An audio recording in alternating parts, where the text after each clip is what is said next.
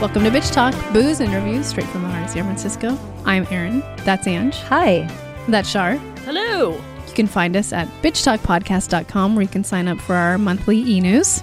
For behind-the-scenes videos and 2-minute clips of our interviews, head to our YouTube channel and subscribe. You can find us every other Thursday morning at 9:30 a.m. at bff.fm. And if you like what you hear, rate and subscribe wherever you listen to podcasts. For the love of God, do it. It really helps.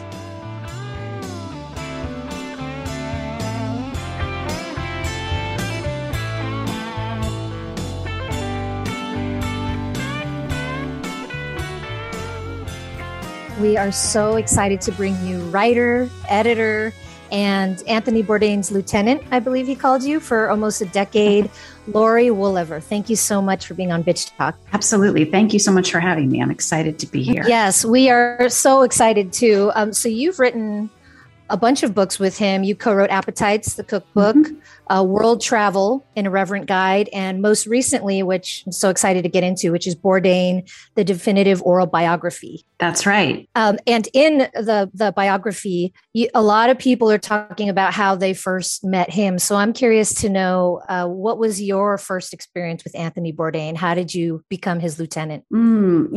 So I first met him in 2002. I had actually been Mario Batali's longtime assistant, which is probably its own podcast episode. Yes, it is. That's a episodic. Yes. Yeah. So I had done that for a long time and I was getting ready to leave, and Tony had published Kitchen Confidential a few years before that. And he and Mario became friendly. And Tony was looking for someone to help out with his first cookbook, which was called Anthony Bourdain's Leal Cookbook. And he wanted someone to do recipe editing and testing, which I had done with Mario on a few of his books. So Mario recommended me. And just based on that recommendation, Tony hired me to help him out. So the first time I met him was a meeting that we had about that book. And having read Kitchen Confidential, like everyone else in the world, I was expecting a certain kind of brash, swaggering, pirate ship kind of guy. And he wasn't really like that at all. And if you read the biography, you'll see a lot of people had that expectation of him. And that was a persona that he could put on and take off. But really, at his core, he was a very shy and somewhat socially awkward guy who was very polite and had a little bit of trouble making eye contact sometimes, and always seemed to be a little bit on the back foot, kind of waiting for the meeting to be over so he could move on to the next thing. And that was very much my experience. He was very polite and very professional, but not at all kind of the public persona that I had expected from reading the book. So that was my first time meeting him. And really, from that point on, a lot of our interactions were not in person because he was traveling so much and because he was just a really busy guy. But so I did that book with him, and that was kind of a limited project, just a year or so of working on the book. And then I didn't become his assistant until many years after that. I went on to work as an editor at Art Culinaire magazine and then Wine Spectator magazine. And Tony, of course, went on to be a hugely famous international superstar author and television host. We briefly worked together in 2007. He needed somebody to help him out with a traveling gig doing a speaking engagement and some cooking and some book signings and stuff in Montana one weekend. And it was great. I was thrilled that he asked me. His assistant at the time was too pregnant to travel. So he just kind of, thought I could probably fill in, and that was super fun. And then a few years later, I had a baby and I was looking to kind of change the way that I was working and see if I could figure out a way to work from home or just not, be working full time. And I reached out to Tony and a number of other people that I knew from the industry and just said, this is what I can do. This is what I'd like to do. I'm just looking for something that kind of fits my needs. And I just had a baby. And Tony, his daughter, I think was a little over a year old at the time. And so he really understood what that was like to have a kid and to want to kind of spend more time with your family. And his assistant happened to be on her way out. And he said, I'd love to hire you as my assistant. I know it's kind of beyond the scope of what your experience, but would you consider it? And I was like, yeah, definitely. I wasn't really looking to be anyone's assistant at that point, but because it was Tony, I knew that it would be worth kind of taking the title down grade and just doing the job. And I never regretted it. I wanted to switch back to the autobiography that you wrote, and wanted to ask, he passes away, and everyone's processing it, kind of. The world is processing it, and people that were very close to him are processing it. When did you decide to write an autobiography about him, and what did that look like? So just to be clear, it's an oral biography, which is it's a form of biography in which people tell their stories about a person or a thing, and it becomes kind of a quilt or a tapestry of different voices and different perspectives. This is a project that came up pretty quickly after Tony died. I was in more or less constant conversation with his agent, Kim Witherspoon, who's now my agent, and also his publisher and editor, Daniel Halpern, who was the founder of Echo, which is an imprint of HarperCollins. And, we already had the world travel book was already in motion. So there was a conversation about what do we do with this? How do we press on? How do we change it? And then Kim and Dan came up with this idea of doing some kind of biography. As I'm sure you can imagine, a lot of people came out of the woodwork very quickly after Tony died, looking to, for lack of a better word, capitalize on this tragedy. People saw an opportunity, saw how many people were moved by his death and by his work. And there were all kinds of pitches for TV series, or people wanting to audition to be his replacement, or people wanting to make a film about him, or wanting to write a book about him. And we thought, we really would like to get in there and do something that comes from a place of knowing and comes from a place of having the agreement of Tony's estate, which is to say his wife Ottavia and his daughter Ariane, something that really gets at who the man was, written and piloted by people who actually knew him. So the idea of the oral biography came up as a way to do that. A traditional biography is something that is so deeply researched that it could take, 5 to 10 years. And we didn't want to wait that long. That isn't, I really respect people who do traditional biographies. It's not something I've ever done. And I'm sure I could do it, but it was, for me, it was much more rewarding to do this format of the oral biography. I got to spend so much time with other people who missed Tony, who were so devastated by this loss, and who had really interesting and sometimes really funny stories to tell about him, and insights and things I never knew about him. I got to meet people that I didn't even know existed that were part of his world from way back, and just for me it was hugely cathartic. And the hope was that the final product would also hopefully be cathartic for people who were so impacted by his death, and hopefully will answer some of the questions that people have of how somebody who seemed to have the perfect life could get to a point where they choose to end their own life. Yeah. Prior to this interview, we were both saying we just love how you set this book up. It really feels like we're sitting around a table of his closest friends and allies, and it's so intimate the way you put it together. I really love it. And in terms of like meeting new people and hearing new stories, one of the things that I was interested in learning is he had this obsession with tanning. Yes, I respect that. And some people may guess why, but I was like, oh, that makes sense, because he always did have a nice, little glow to him. But I'm curious, what was something new that you learned about him through these interviews? Every single person that I spoke with, and there were close to 100, there are 91 voices in the book, and there were a few that I didn't end up using the interviews. Every single person I spoke to had something new to tell me, some new story or some little insight or analysis or perspective that was new to me. So there were so many things.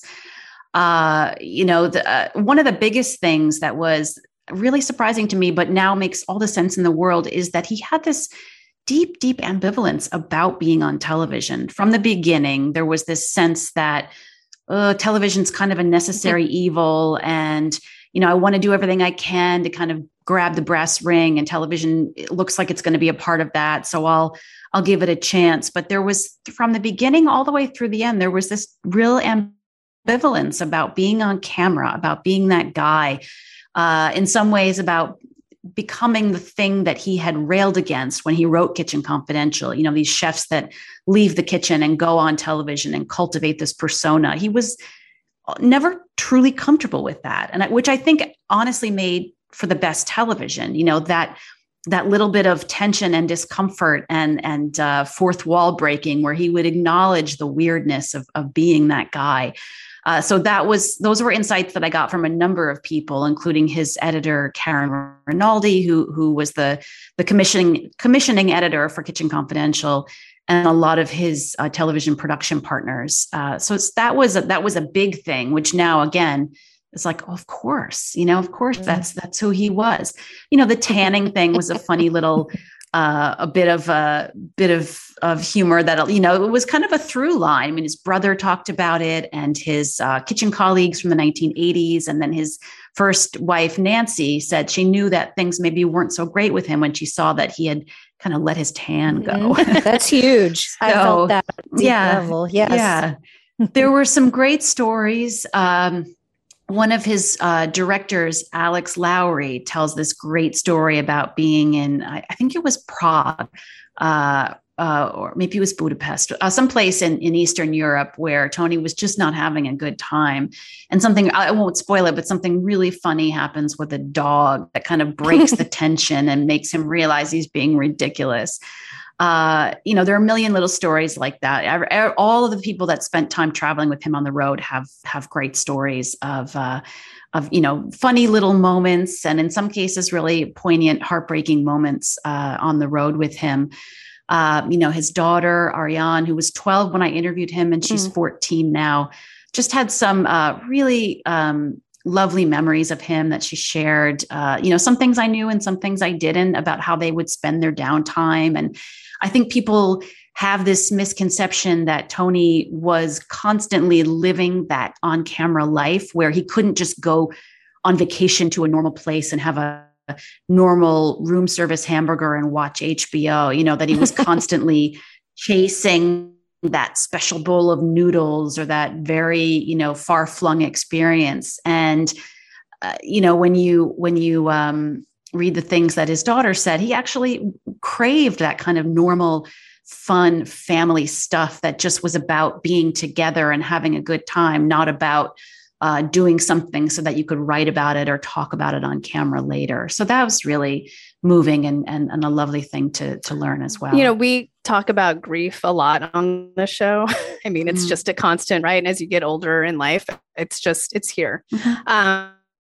And we've been through a hell of a time in the last 2 years now, very grieving a lot. I wanted to know, while you're writing this book and also finishing World Travel, were there times that your grief was like, I can't do this today. I can't go there. And I just need a day. You know, especially at the beginning, and especially with World Travel, it was extremely difficult to get back to that work. And I just couldn't quite get myself to do it. I couldn't quite wrap my mind around the scope of the project, and also just how I'm supposed to make this fun, lighthearted, funny, informative book that encompasses, you know, all of Tony's travel when Tony's not here anymore. You know, and we had meant for him to write a bunch of original essays. And, you know, fortunately, I got to sit down with him before he died and go through and kind of create a blueprint for that book. So I had that,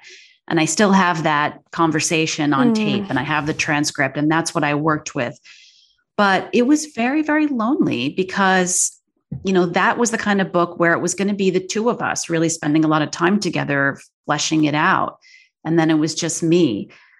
So I did, you know, basically the summer after he died, I really did the bare minimum of work, just kind of would look at the notes every once in a while and kind of move things around on a page. And I did have a tough conversation with Kim Witherspoon, our agent, and said, like, I'm not sure I can do this, you know, and she sort of gave me an out, but she also gave me a little bit of, I wouldn't say tough love, but, you know, she said, okay, well, if you really feel that way, we can go down that path, but this is what it's going to mean. And, and I had already gotten my advance, right. So it's like, do I want to give it back? Do I want to give that money back? That's real. That's a motivator. That's real. Yes. Yes. Yeah. Money definitely gets you to do things that you might not otherwise do. But it also was, I think I just had to say it out loud to somebody that I was having those kinds of existential doubts. And then I was able to push forward with it. And it was lonely and it was hard and sometimes, but you just kind of scratch out a little bit every day and keep going and think about, eyes on the prize. And I'm glad I did it. The book has done very well. It was on the bestseller list for, I think, 14 weeks. So people seem to respond well to it. And it was just, I can use that now going forward. If there's another time where I have a difficult project, I can remember that it was difficult. I made a plan for myself and I pushed through.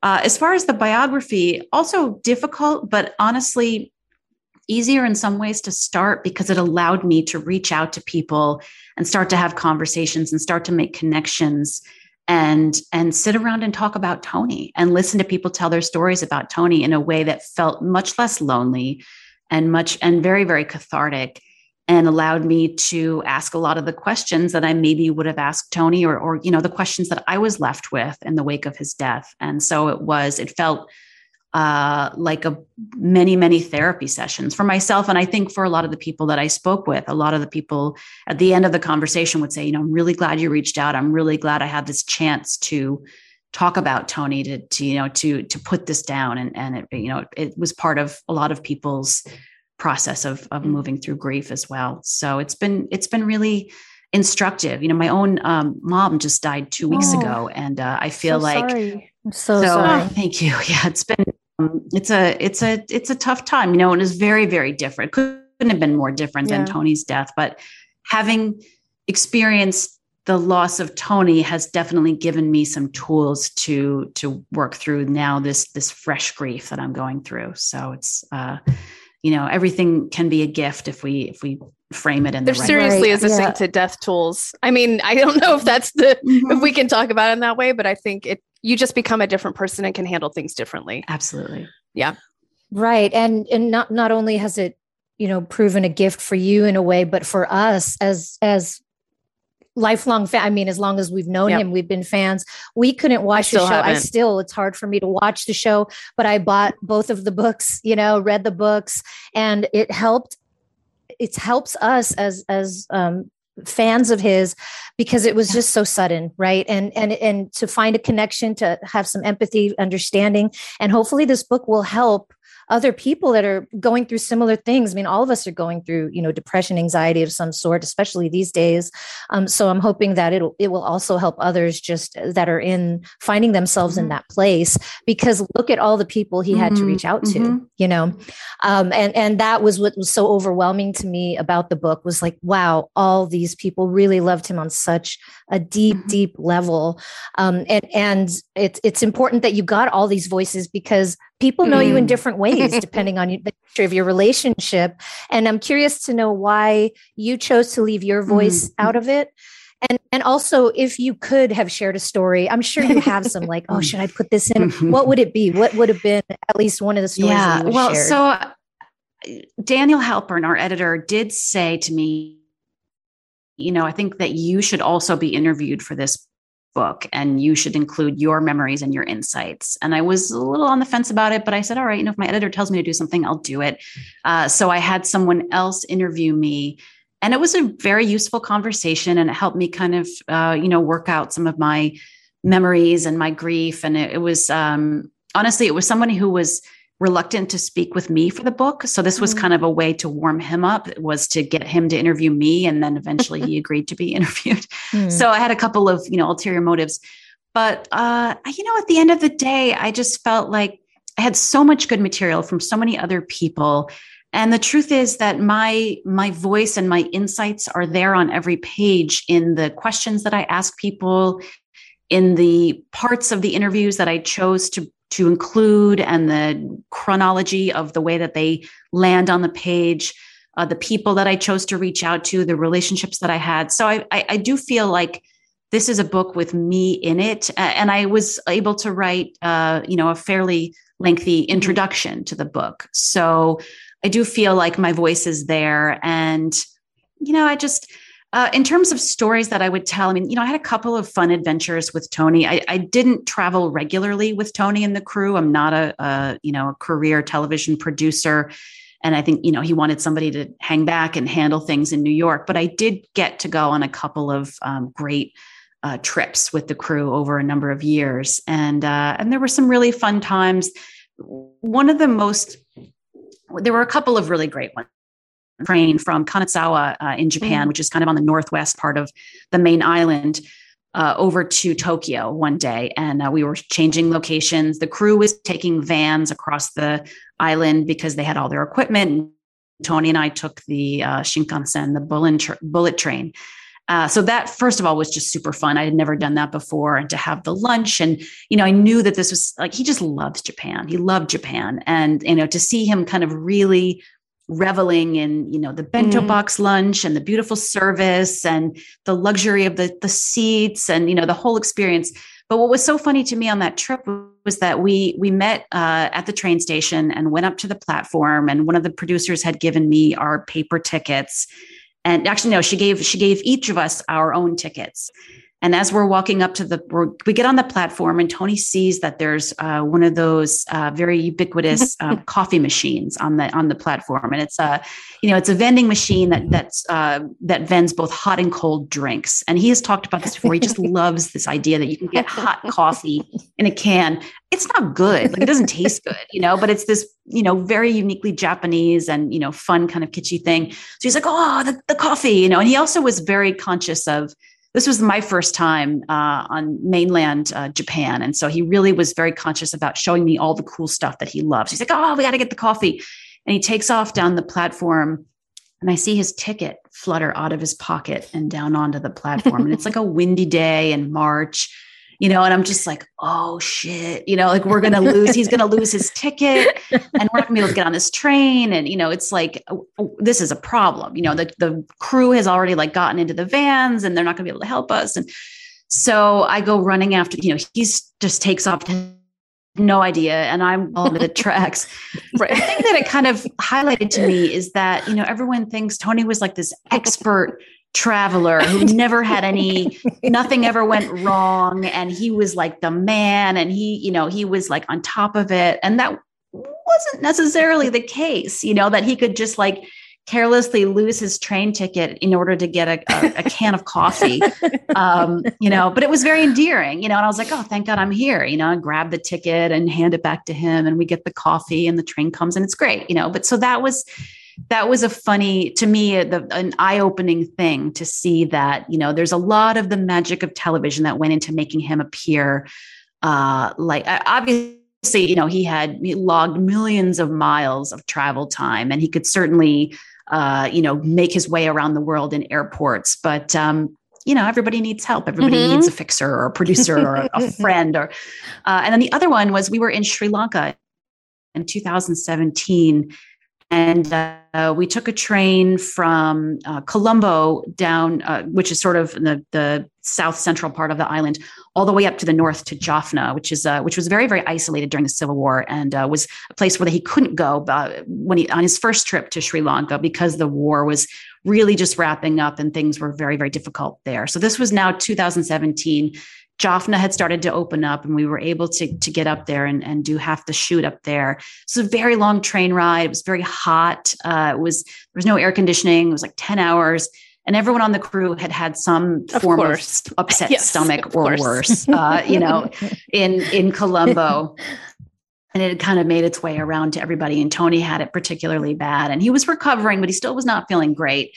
And they were shooting him on the train. And it was like a challenging day.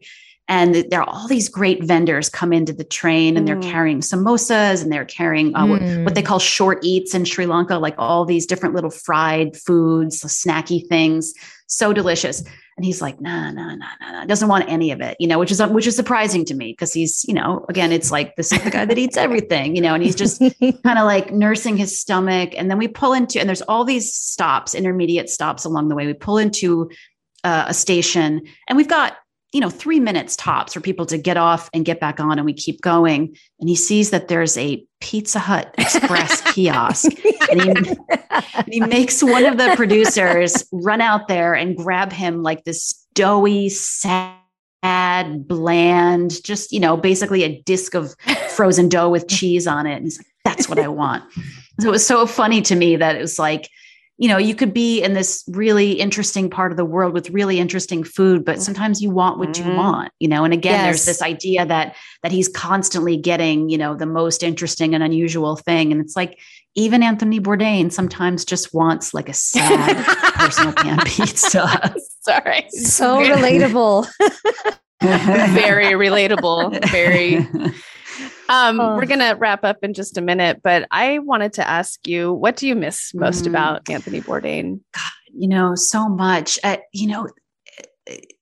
think that this sense of, even though he could be deeply, deeply cynical, and, you read 10 words that he's written and you can see that, but that he still maintained this unbelievable enthusiasm and kind of wide-eyed look at the world, that he had this, beautiful romantic sense of things. And when he loved something, he just loved it unconditionally. And that was such a beautiful example to be around, and it really, I think that, I miss that a lot. I just miss that he could get excited about, sometimes like the dumbest things. Like he was really into breakfast cereal, and he could sort of snap you out of your own cynicism and your own kind of grief or whatever. And you'd be like, yeah, breakfast cereal is amazing, whatever it was. I really, really miss that. He was so interested in medical oddities, and he collected like weird old medical Victorian medical tools. And he was always reading about this stuff. And he wrote a book about typhoid called Typhoid Mary. It was about this notorious cook, Mary Mallon, who had infected a lot of people in New York with typhoid in the late 1800s, early 1900s. And he was really fascinated by her. So it's so heartbreaking to me. I mean, obviously the pandemic is a horrible thing that has impacted the world in many, many terrible ways. But I think, God, Tony would be so interested in the fact that we were living through a global pandemic. He would have, all of the research he did for this book and all of his just interest in the way these things manifest around the world. I have dreams about him all the time that he comes back and it was just a misunderstanding, or he just went off the grid for a few years. And I always am like, God, I wish I could be like the person that gets to tell him like, dude, we're having a global pandemic, because I think also because this dude was not afraid of needles. I mean, obviously, he had like a pretty active heroin habit in the 80s. And then, lots and lots of travel medicine that he had to take in order to travel around the world. His vaccine card was several pages, Right. So I think that he might have been able to bridge the gap for people who feel unsure about vaccines. He might have been able to, in a hopefully a nonpartisan, non-divisive way, say like, look, man, it's just a needle, or, these are look at all the vaccines I've had to take just to be able to go to all these cool places. And I just miss that he had this way of sitting down with people that he might not agree with, but hearing them out and having a conversation. And I think that's something that is, we're very polarized right now. And it's tough. And, not to say he didn't have his strong opinions and he didn't, stand on the side of righteous causes, but he had a way of appealing to people that didn't necessarily agree with him.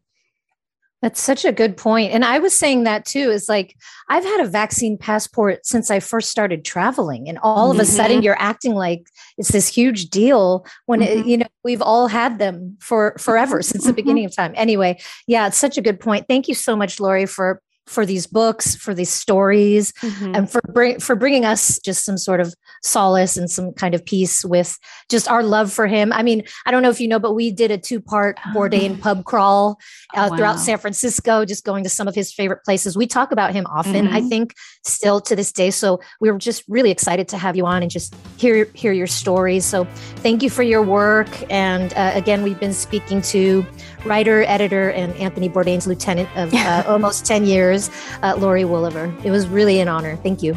Oh, thank you guys so much. It was really great to be here.